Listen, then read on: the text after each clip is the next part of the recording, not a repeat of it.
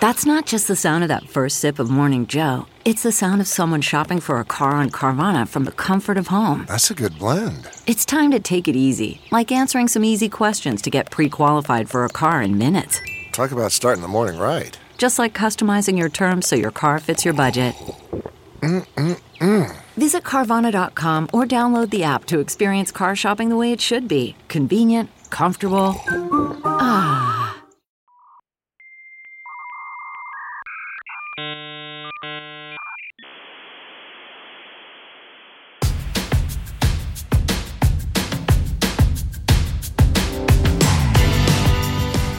Hello. Elura. Matt. You're back. I'm back. It's time for Health Careless. I must have won a bet to get you back in the studio. You've been remote for a while. I have been remote for a while, but here I am in the flesh, and I have even brought a guest with me.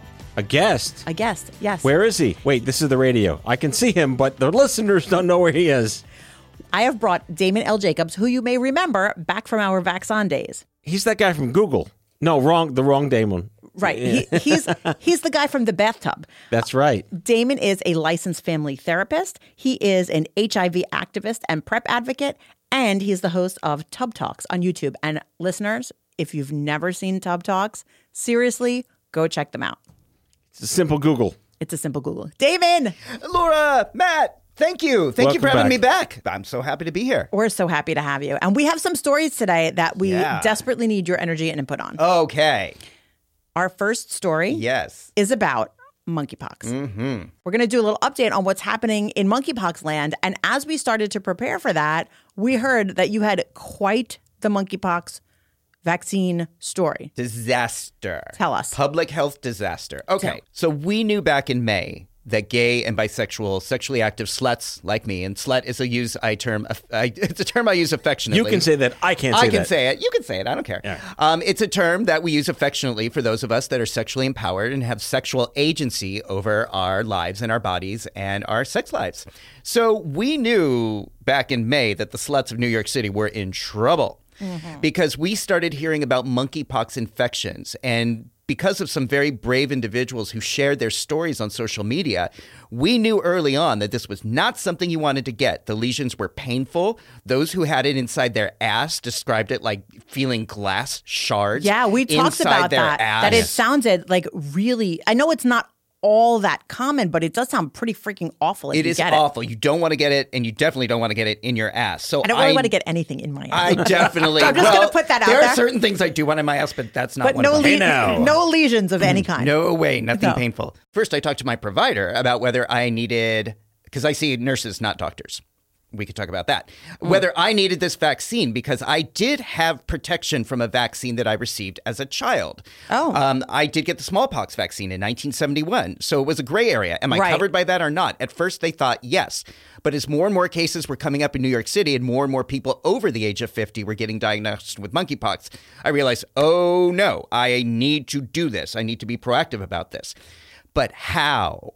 It didn't make sense.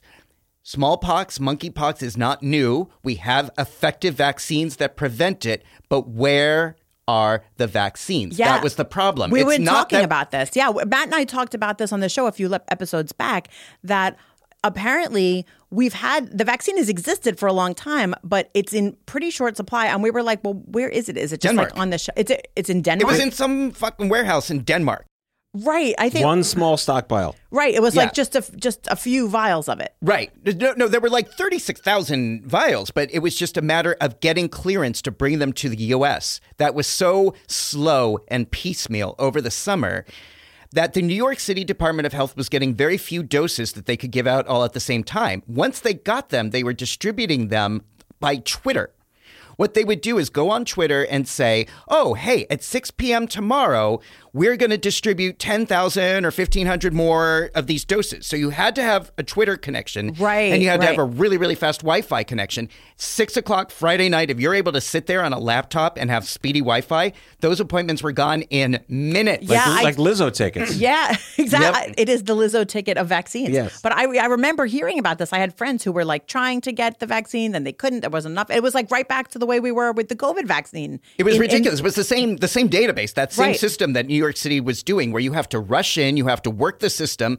Then once you picked an appointment, you had to fill in all the information, whether you were registered in the system or not. You had to go to another page to enter in all your data, all your personal information. It was like another username, password, And by the time address. you entered all that in, the appointment was gone. Yes. So basically, the way that played out was that only people with really, really fast Wi-Fi and very autocorrect on their laptop were able to get appointments. I remember that's actually how I got the COVID vaccine appointment initially, that it was like I had to It was a lottery autofill it. system. But I had to autofill it. It was like because I knew how to autofill my information in the website. So did you get an appointment? So ultimately, I was one of those people with a Wi-Fi connection, and I got in and I got out, and I was in between appointments in my office, so I got it really, really quickly, and I wrote it down. I showed up at the Harlem Clinic the day of my appointment, or the day I thought was my appointment. Oh, no. And it was wrong. No. I wrote down, because I was such in a hurry and I was such in a tizzy, everything was so fast, I wrote down the wrong day. I came 1 day later, 24 hours later, and they said, no vaccine for you. That is like the worst feeling. That was horrible. That happened to me one time with concert tickets in high school, Matt. Same thing as monkeypox. Same thing as monkeypox, where we looked at the tickets and they were for the day before. Yeah. And I'll never forget that heart attack feeling. And I'm sure it's like the same thing, right? Like, it was horrible. Wait, were you going to see Tiffany, Scorpion, or Guns N' Roses? I was going to see Billy Joel, Don Henley, and Sting. Oh my God! I know, it was so. I would still be heartbroken about missing that. No, I did not miss it. Let's not be ridiculous, Damon. Okay. No, because what I did was I cried. I was 14, and my dad fixed it, and he took me to Madison Square Garden, and we scalped tickets, and it was like a great memory. It was my first concert that I ever went to. You couldn't scalp a vaccine somewhere? I'm 51 years old, and I did cry, and they still wouldn't give me one at the Harlem Clinic. Oh my gosh! So wait, so what happens? What'd you do? So there was a line out the door. It was all white people. And ultimately now, they wouldn't give me a vaccine. I couldn't get one. Okay. I was going to be in Canada anyway for a conference, for the International AIDS Society conference in July. And in Canada, they're literally giving them out on the street. Why? They didn't have the problem with Denmark? They had no supply chain issues. They had no problem distributing them. They came to the conference and said, if you want to get your monkeypox shot, we will give it to you. They invited us to come. They literally gave them out on Catherine Street in Montreal. So my understanding was that monkeypox vaccines were in short supply the world over. Nope. Not so in Canada. Nope. Not so. The thing about Canada. Your tax dollars at work right here in the U.S. And it was fine. You didn't need insurance that was. Nope. But no, you could just show up. No, I walked in. I had ID. It was no money. It was no insurance. Now, they asked me a lot of questions in French that I didn't know. I just said, I just said, oui. You know, are you a slut? Yes. Do you need monkeypox? Yes. So, that's basically eventually a shot got in my arm and I was protected.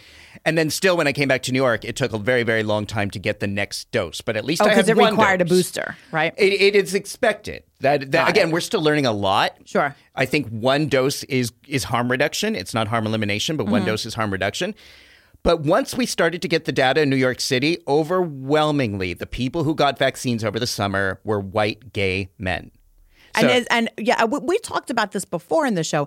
And is that because that's who was asking for the vaccine, or is that because that's who was prioritized? That's who was prioritized in the system of Twitter and Wi-Fi. So it was like a de facto prioritization, not a de jure prioritization. Because there were plenty of people who wanted it, plenty of people of color wanted it, plenty of people who tried to get it and couldn't work the system or couldn't do it fast enough to get one of those few appointments that became available on Fridays at 6 o'clock. It feels like it was like a Doritos campaign just targeting teenagers.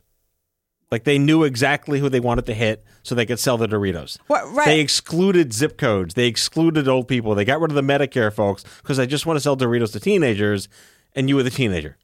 I mean, do you think apples to apples? I don't know that it was intentional, that they were intentionally trying to leave out. No, it feels intentional. It felt, after we just saw the same thing play out last year with COVID, the same exact vaccine access issues with the rollout of COVID vaccines in New York City, the same exact system, where again, it was overwhelmingly led to white people getting vaccines before people of color. It seems like we could have learned lessons from that. But we didn't. And I don't think New York City has. And I don't think we're any better situated now for the next time we have to deal with this. Really? I agree with him. So, yeah, I mean, that sounds unfortunately true. How are we doing with the monkeypox vaccine supply here in New York City these days? So now, as we're having this conversation in the fall, it is definitely better. And one of the reasons it's better is because they stopped giving the shot without any data or evidence or science. They started to break up one shot into 5 parts. Oh, yes. We talked about that too. They found a new way to it was the intradermal. subdurally and Dosaging, intradermal. And which I have. So eventually I could do that. And I got a big pink spot from like 2 months ago. On the radio, we confirm. Yes. Yeah, we can. Yes. I can confirm. So now, because they extended that supply by breaking those shots down, there has more and more access. And now it's very easy in New York City through one of the New York City Department of Health, or even through a lot of agencies like GMHC, for people to be able to walk in, make an appointment, and get their dose very, very quickly. Okay, that's but that good to took know. a while. Sure. All right, question about this. So with COVID, there was a lot of hesitancies because Bill Gates was chipping you. Was that the same here, or was this like so obviously more scary and self-evident and immediate that everyone's like, give me the shot? It was the latter. There was not hesitancy, as far as I knew, within the community, because we all knew people who had it. Well, you're talking about within the gay community. Within the gay community, Right. within the queer community, everybody was 1 degree of separation from someone who had been suffering badly with monkeypox, someone who had had it. Is that right? Everyone was pretty closely related to someone who knew someone who was suffering? Most people I know either had it or knew someone who had it. Really? I mean, we're a big queer slut community, but we're also very It's small. not necessarily we're a very small family, I too. understand. Not just the LGBT community, but specifically the slutty gay male community. Well, that's who was being afflicted with monkeypox. I When we're understand, talking about monkeypox, we're talking about Multiple men partners who are sexually having active. sex with a lot of other men. Right. That was who was getting it. That's who was in a lot of pain. And are those the people that in your like anecdotal experience ended up getting the vaccine because they were highly motivated to get it? Eventually. Yeah. So there was not hesitancy because, A, monkeypox is not some kind of new novel virus. Right. It has been with us before. We've had this before. We don't have to reinvent the wheel. We already have vaccines. We already have science. We already have a way to prevent this. It wasn't the vaccine hesitancy. It was the access that made the difference in this case. Was there a fair comparison to this being the similar behavior as STDs? Well, you mean how people get monkeypox? Yeah. People, I mean, there's been debate about this, but ultimately, I think 99% of the cases diagnosed are believed to be through sexual contact. 99% of the cases? Something about is like that right? the high 90s. No, I asked because, like, we were talking about, like, the immediate corollaries are, they should know better. And that's not the way to think about this. Right. I mean, that's a moral position. Yeah. People, that's not a medical position. That's a moral position. Right. And for me and my sexual health and rights, we tend to prioritize medicine over morality. Mm-hmm. We prioritize the data over the dogma, the science over the stigma, because that's the only way we can effectively fight to get cures out there and vaccines out there. That was very poetic. I was very. Thank you. I appreciate the alliteration. It drives those points home. Thank you. Can you? You need a T-shirt that says that. Damon is wearing a fantastic T-shirt right now. We'll post a picture later so our listeners can see. So, Damon, you're very involved with the HIV community, both professionally and kind of more on an advocate, personal kind of level. What is the HIV community saying about monkeypox? What are the concerns within that community about monkeypox? Is there anything special with regard to the HIV community? We know now that people who are living with HIV are more likely to get severe symptoms if they do get monkeypox. Some people get monkeypox and don't get severe symptoms. What we're seeing now more and more is that if someone's living with HIV, they are likely to get more severe symptoms.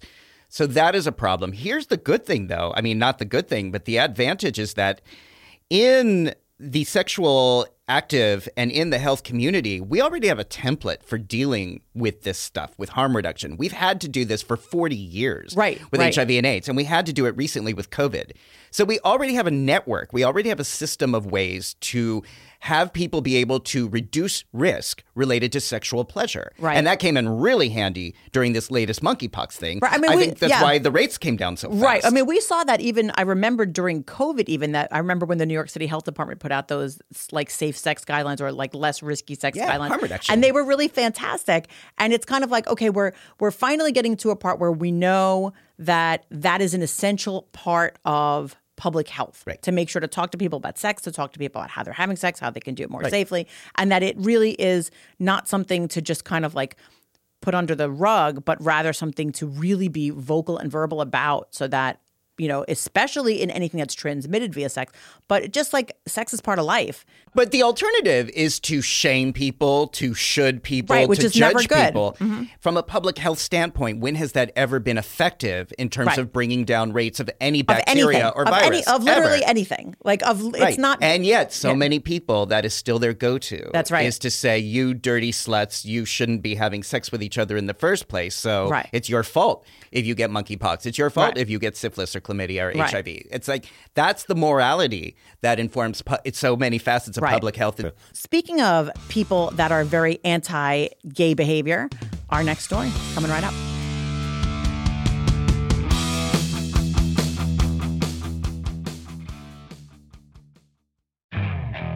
Okay, picture this. It's Friday afternoon when a thought hits you. I can spend another weekend doing the same old whatever, or I can hop into my all-new Hyundai Santa Fe and hit the road.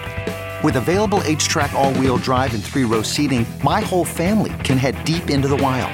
Conquer the weekend in the all-new Hyundai Santa Fe. Visit HyundaiUSA.com or call 562-314-4603 for more details. Hyundai, there's joy in every journey. CarMax is putting peace of mind back in car shopping by putting you in the driver's seat to find a ride that's right for you. Because at CarMax, we believe you shouldn't just settle for a car. You should love your car. That's why every car we sell is CarMax certified quality, so you can be sure with upfront pricing that's the same for every customer. So don't settle. Find love at first drive and start shopping now at CarMax.com. CarMax, the way car buying should be. Okay, picture this. It's Friday afternoon when a thought hits you. I can spend another weekend doing the same old whatever, or I can hop into my all-new Hyundai Santa Fe and hit the road. With available H-Track all-wheel drive and 3-row seating, my whole family can head deep into the wild. Conquer the weekend in the all-new Hyundai Santa Fe. Visit HyundaiUSA.com or call 562-314-4603 for more details. Hyundai, there's joy in every journey.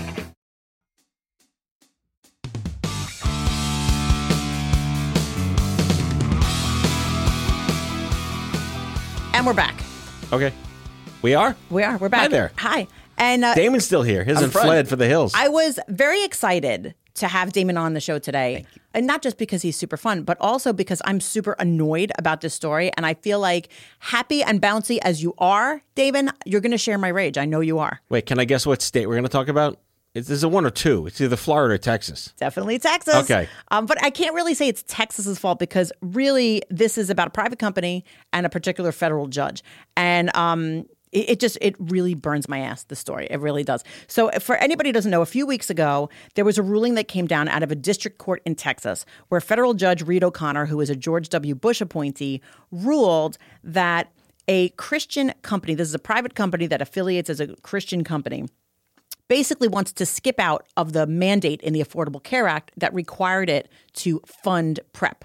Now, Damon, you're the expert. Can you just remind us what PrEP is? Sure. So PrEP stands for pre-exposure prophylaxis. It's a daily pill someone who's HIV negative can take to reduce the chances of getting HIV by nearly 100%. And it's for, my understanding, it's for gay people and straight people, men and women. Anybody, any gender, through any which way they might get HIV. And for people who use IV drugs as well. It's HIV prevention. Which is like, again, we talked about this eons ago when we had Damon on last time. For people, especially like Matt and me, who grew up as kids when the HIV epidemic was just beginning and we were scared to death of getting AIDS, the idea that there could be a pill that would essentially stop you from getting it is huge. Yet, hardly anybody I know even knows about this other than the gay community. Right. The straight community really doesn't know about this. It's, I have no words for that. It's such a huge medical advance. Everyone should be talking about this. Well, and I do think it's largely because of morality that we haven't been talking about it. I started using it July 19th, 2011. The FDA approved it on July 16th, 2012. So it has been with us now for over 10 years. Yeah. Any side effects or anything, or is it just like I have really amazing sex. That's a great side effect. I grew up as a child of the 80s, terrified of dying of AIDS. Yeah. And for the very first time in my adult life, I get to enjoy the kind of sex and intimacy and fun that I want to have which I'm glad I get to do before I die. It's like a vaccine, but it's a pill. Like Gardasil. You just don't get cervical cancer. But I think it's even more effective. More than effective vaccines. than most vaccines. Right, because it's not something that produces an immune response in quite the same. It's not the same type of technology. And my understanding is it's like 99-point-something% effective. Nearly very, 100. Very, very, very effective. So never get HIV, never get AIDS. Pretty much. That's incredible. I mean, it's incredible. Pretty close. As close as you're going to get in medicine. Wow. Yeah. Now, also, so you would think that something like that would be like the ultimate no-brainer. Right. That everyone would want it, would want to get it out there, would want to fund it, and yet not the case. So you have this company in Texas that said, we don't want to fund it because we think that funding this type of medication is encouraging homosexual behavior, and we don't like the gays. That's the Gardasil conversation, too. We don't want to give our young daughters and our young sons an HPV vaccine because it's going to make them promiscuous. Well, it's the same argument. It really is the same thing. Against teenagers having access to birth control pills or condoms. Right. It's going to make them have sex, and that's bad. Right. So it's the same argument over and over again. And yes, it is enraging and it is frustrating to see this rollback in Texas because we know that the rollback in Texas is just the beginning of rollbacks in other states. It is. That's right. Because this issue, and I'll just speak to it from a legal standpoint for a minute. Oh, you're a lawyer, right? I am, just occasionally. You know, the judge basically said that forcing this private company to fund PrEP drugs is a substantial burden on their religious exercise. So and we've seen this before. This was what the Hobby Lobby case was about, which is essentially you have the gay cake bakery things too.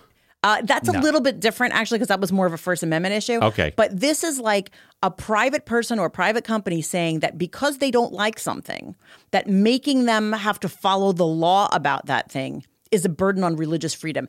And the thing is, I can tell you as an attorney, I've studied religious freedom for years. This is a very sort of tangential view of what religious freedom means. It's very arm's length. In the old days being even when Justice Scalia was on the Supreme Court, religious freedom meant direct exercise of your religion, your religious services, your religious ceremonies, things like that. But you weren't like, I don't like what that guy's doing and he offends my religion, so therefore I don't have to follow the law. That was like way too kind of attenuated to count. But we have a different Supreme Court now. We have a Supreme Court that thinks religion is under attack. So these type of cases, we're seeing them more and more where you have a private employer who wants to essentially skip out on federal law because they just don't like what it makes them do. I think it's disastrous. Damon, what do you think about this case? What are your thoughts about? Well, unfortunately, as you mentioned, there is already a precedent for this kind of action. Hobby Lobby took this kind of action against birth control about 10 years ago, and they won their case in the Supreme Court saying, we don't want to have to pay for birth control. And the Supreme Court ruled in favor of their ability not to. So I can't say this wasn't planned. I can't say I'm surprised by this. Right. It's not surprising. If it's anything, just I'm surprised it took this long because PrEP hasn't really been on the radar for 10 years. True. And the fact that it's now on the radar so much that they're calling this kind of attention to it was kind of inevitable when we're dealing with religion in this country.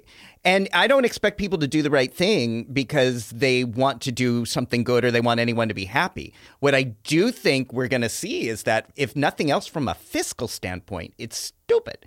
Because if you deny people the access to HIV prevention medication, then it is quite likely you are going to be working with the same people that are going to need HIV treatment and access to drugs for the rest of their lives. And that's really the heart of the issue, isn't it? Right? Even if you could get past how not compassionate it is to want to prevent a fatal disease, it doesn't make any fiscal sense whatsoever. Why would you ever want to not cover preventative medicine of any kind, knowing that you will, of course, have to then cover the treatment for that same disease? It's illogical to the point of absolute lunacy. It's short-sighted, and I do think some of this is grandstanding, but we're seeing this in so many areas of this country in terms of rollback, in terms of sexual health, public health, reproductive rights. This is where they are going with this. Yeah. And so it is a larger fight. People might be listening to this thinking, I don't really care about those homosexuals having sex or not. But it's not about that. This is about this greater fight that we're in this country to maintain the rights to medical services, safe and legal medical services that can save lives. What's going to happen with this? Well, rich people in Texas are still going to get PrEP. It's still really easy to get PrEP. If you have money, if you have insurance, it's going to be really easy. Who's going to get screwed out of this the most? Who's going to lose out on this the most? Well, the same group of people that are going to lose out on Roe versus Wade being rolled back. Right. The people It's without often money. people without and money, without resources, Mm-hmm. without the ability to have insurance, to access copay programs. I mean, there's a lot of assistance out there for people who want to use PrEP. Mm-hmm. But if you don't know about that or you're not connected to that, you're not going to use it and sometimes deal with those consequences. That's right. Would these companies, you think, act the same if this was the 1990s and AIDS was just a full-blown epidemic? I mean, that's a great question. And I'm thinking they probably would do the same thing if we had a way to prevent HIV through a pill back in the 1990s. I think bigotry always bigotry always gets votes. I mean, I think this That's would have the served problem. them well because they want us to die. Mm-hmm. I mean, they don't like homosexuals. They think we're sinners. Yeah. And again, this is why I'm saying this isn't really about homosexuals and sin. This is about the greater issue of all these rights being scaled back by a minority of people who prioritize morality over medicine, stigma over science, Right. dogma over data. There it is again. There it is again. I love it. Just this morality Their bullshit. emotions over the evidence. That's right. Yeah, the morality bullshit. We're going to come Same back. thing. We're going to come back with a third story in a little bit, talking more about politics and grandstanding and the Affordable Care Act. And now for these messages not from Hobby Lobby or Chick-fil-A. Fucking Hobby We'll be Lobby. right back. We're back, and my personal favorite topic, Obamacare. Yes, Obamacare. Listen to this. I love this story. As a journalist, Oh, you're a journalist now. well, I'm like a lawyer journalist kind of half and half kind of situation going on. And I've noticed that I haven't had as many Obamacare lawsuit stories to write about lately. It turns out the Republicans don't really give a shit about it anymore. Did you either of you guys read President Obama's book that came out right after he left office? No. It's very complicated. It's like a little dry. It's very That's complicated. not the Stories of My Father book. No. It's A Promised Land. But it was. Okay. It is essentially like the history of legislation during his presidency. So I was rapt. I thought it was great. But a lot of it talked about the Affordable Care Act and how much of that piece of legislation really was not Democratic partisan legislation. Much of it really was something that Republicans agreed on before, that they agreed upon during the process, but then just couldn't vote for it because of politics and grandstanding and bullshit. Well, Massachusetts and Mitt Romney did it right the first time, and Yes. there was no reason why they couldn't replicate it, and they just made us think about it for politics. Right. That's exactly right. And that was really the underlying message of that portion of the book. But what has been happening, and there was just a story in NBC News that none of the Republican Senate nominees that are running in the battleground states right now have even said anything about continuing to get rid of the Affordable Care Act. Remember that was like a huge deal over recently, in really recent Well, memory. right before McCain died, he voted down the one, and we were done with it. But Once it was I'm done. talking about as recently as, Trump ran on the promise to dismantle it. All the Republicans for a while were like, and we hate Obamacare and let's get rid of it. Now they're like, oh, you know what? Never mind. It's like not a good talking point anymore. But I think we have to be careful because we thought the same thing about Roe versus Wade for Right. decades. We thought, all right, that's safe. But it was always a talking point. Even though we all felt it was safe, abortion was always a talking point. And I can go on a tangent about, I never understood why it was a presidential or national election talking point when really it's a state issue. But we have Republican candidates who have actually come out and said, it's not really on the table. John Cornyn, he's a Republican in Texas. He's responsible for lots of bad shit in Texas. But he said, we're not really going to deal with the Affordable Care Act anymore. Rick Scott said the same thing in Florida. There's Susan Collins. She was quoted in the Washington Post saying, there are improvements that can be made to the Affordable Care Act, but I don't really see Congress repealing it. What I'm seeing is that it seems to mirror what people said at least before the Dobbs case, about gay marriage, where they were like, it was a hot political topic. And now it's not really going to change. So we're not really going to use it as a talking point. But I feel like settled law doesn't matter anymore. Well, that is a good point. But I just think that's interesting about the Affordable Care Act, that it's kind of like off the list of the good talking points. It's interesting because that's happening at the same time, again, that reproductive rights are being scaled back. And now they're trying to take away PrEP. And that they seem to be taking away more and more of our medical rights and sexual agency while protecting the Affordable Care Act. So I'm not totally sure I follow any of that logic. I mean, I think what's going on is that someone, and whether it's like a consultant, I always think that the someone behind everything is like the Marlee Matlin character from West Wing. Oh, like God. There's like a political consultant just telling them what to do, right? Somebody realized hey, even your most conservative voters like a protection against insurance that disallows pre-existing conditions, right? So, and most people don't have the attention span to really sort through all of the different parts of the Affordable Care Act. It's complicated legislation.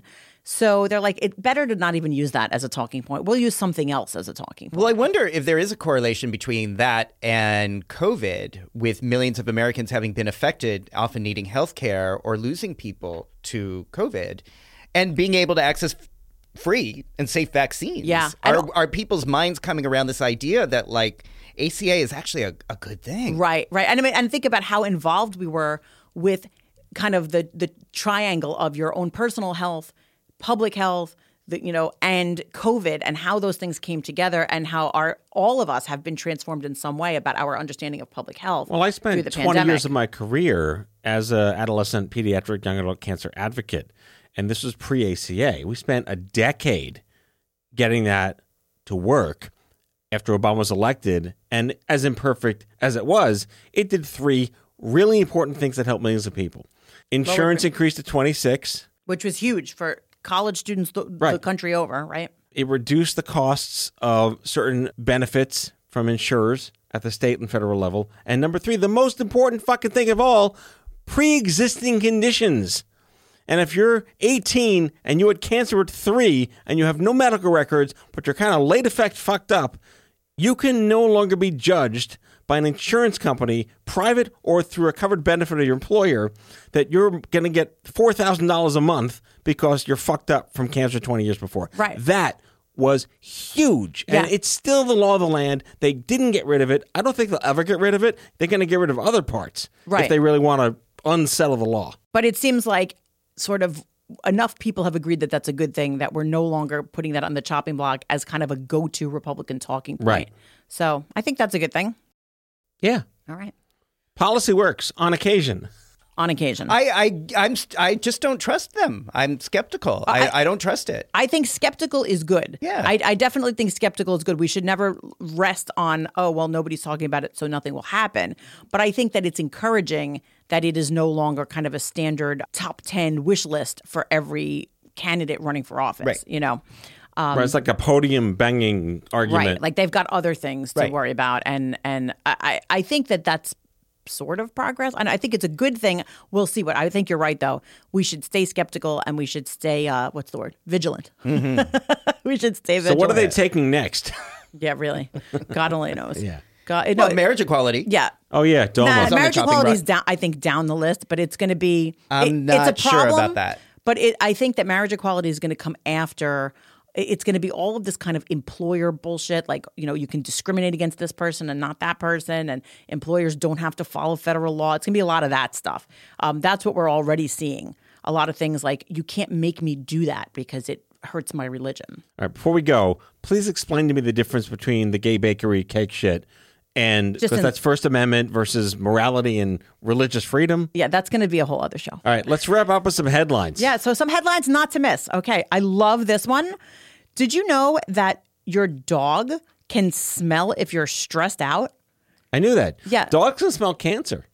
Dogs can smell everything. Apparently, they did this great study. Go check out the study on NBC.com. Great story about some testing done with dogs and stress.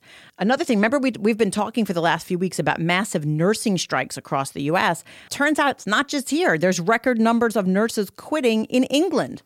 So the BBC was nice enough to let us know about that. So it's not just here, which is kind of interesting. We sort of blame so much on the American healthcare system and American law, stuff like that. But it seems like it's happening in other places too. NHS isn't like a bouquet of roses either. Healthcare is difficult everywhere, except essentially maybe in Canada. I don't know. What's happening in You Canada? get a vaccine. You get a vaccine. I was very surprised that a friend of mine who's a nurse in Vancouver described to me being pelted with eggs on his way into work during the COVID lockdowns in 2020. I thought of Canada as some kind of enlightened place where these issues and medicine and science were considered more reality. And apparently the same rage against healthcare workers that nurses have seen here applies up there as well. So I'm not sure Canada is this utopia place that we think. But in many ways, I mean, sure nice to get a vaccine for monkeypox. And they have great poutine. That's They it. do. And they have a great rubber ducky store. So I've been in to the Montreal, Rubber Ducky store. Yeah, It's so great. a lot of them are in my tub. Which city? In Montreal. Oh, wow. Okay. Last headline not to be missed is the Supreme Court refused to hear a challenge to the Biden vaccine mandate in healthcare facilities that are funded by the federal government. So it was another vaccine mandate story, another kind of, we don't want to do that. We don't want to get vaccinated. The Supreme Court was like, we're not hearing it. We're not dealing with it. Pound sand. So that's good. And hello, Ketanji Brown Jackson. Yeah, Justice Ketanji Brown Jackson had her second day of oral arguments today on Tuesday, the day we're taping. And let me tell you, whether or not you know anything about the Supreme Court, whether you know anything about the cases being argued, go onto C-SPAN, go listen to some of the Supreme Court's arguments, because if nothing else, you will be dazzled. She's a great speaker, and she's just so prepared. And it's just a nice thing to see. And it's really not even about partisanship or anything. It's about this woman was chosen to be in the Supreme Court, and we should feel good about the choice, because you don't even have to know about law to listen to somebody and be like, well, this person knows what they're talking about. Well, she's got Mayor Pete vibes. He Yeah. just knows the right answer all the time. Yes. And really, the court is dealing with a really important voting rights case today. Unfortunately, good of a job as the three liberal justices are doing, it's probably not going to make a difference. But there's some important stuff there up at that high bench right now. So we should be paying attention. Well, I think the Supreme Court has a lower approval rating than monkeypox. So, to be fair, most of the people in this country don't even know who's on the Supreme Court or what they're doing at all. or what it is. Right, or what it, they That think whole three branches thing. Right, they think Judge Judy's on the Supreme Court. So, who I love Judge Judy, but and she'd probably do better than a few members of the court. Mm-hmm. That's another story for another time. Mm-hmm. But anyway, Damon, thank you so much for joining us today. Can you remind our listeners where they can find you? Yes. So my Tub Talks interview is at tubtalkswithdamon.com. tubtalkswithdamon.com. There's a whole season right now, 70 episodes, where we talk about serious conversations in a silly situation. Sexual health, HIV, PrEP, monkeypox, as well as other issues about doing your taxes and video gaming. Which All in a bathtub. I'll naked in a bathtub. I love it. Do your morals medicine thing one more time. We prioritize medicine over morality, data over dogma, science over stigma, evidence over emotions. Love it. And this concludes our broadcast day. Yes. Thank you so much for joining us. Yes. Elura, I love you. I'll see you next time. Love you, Matt. See you soon.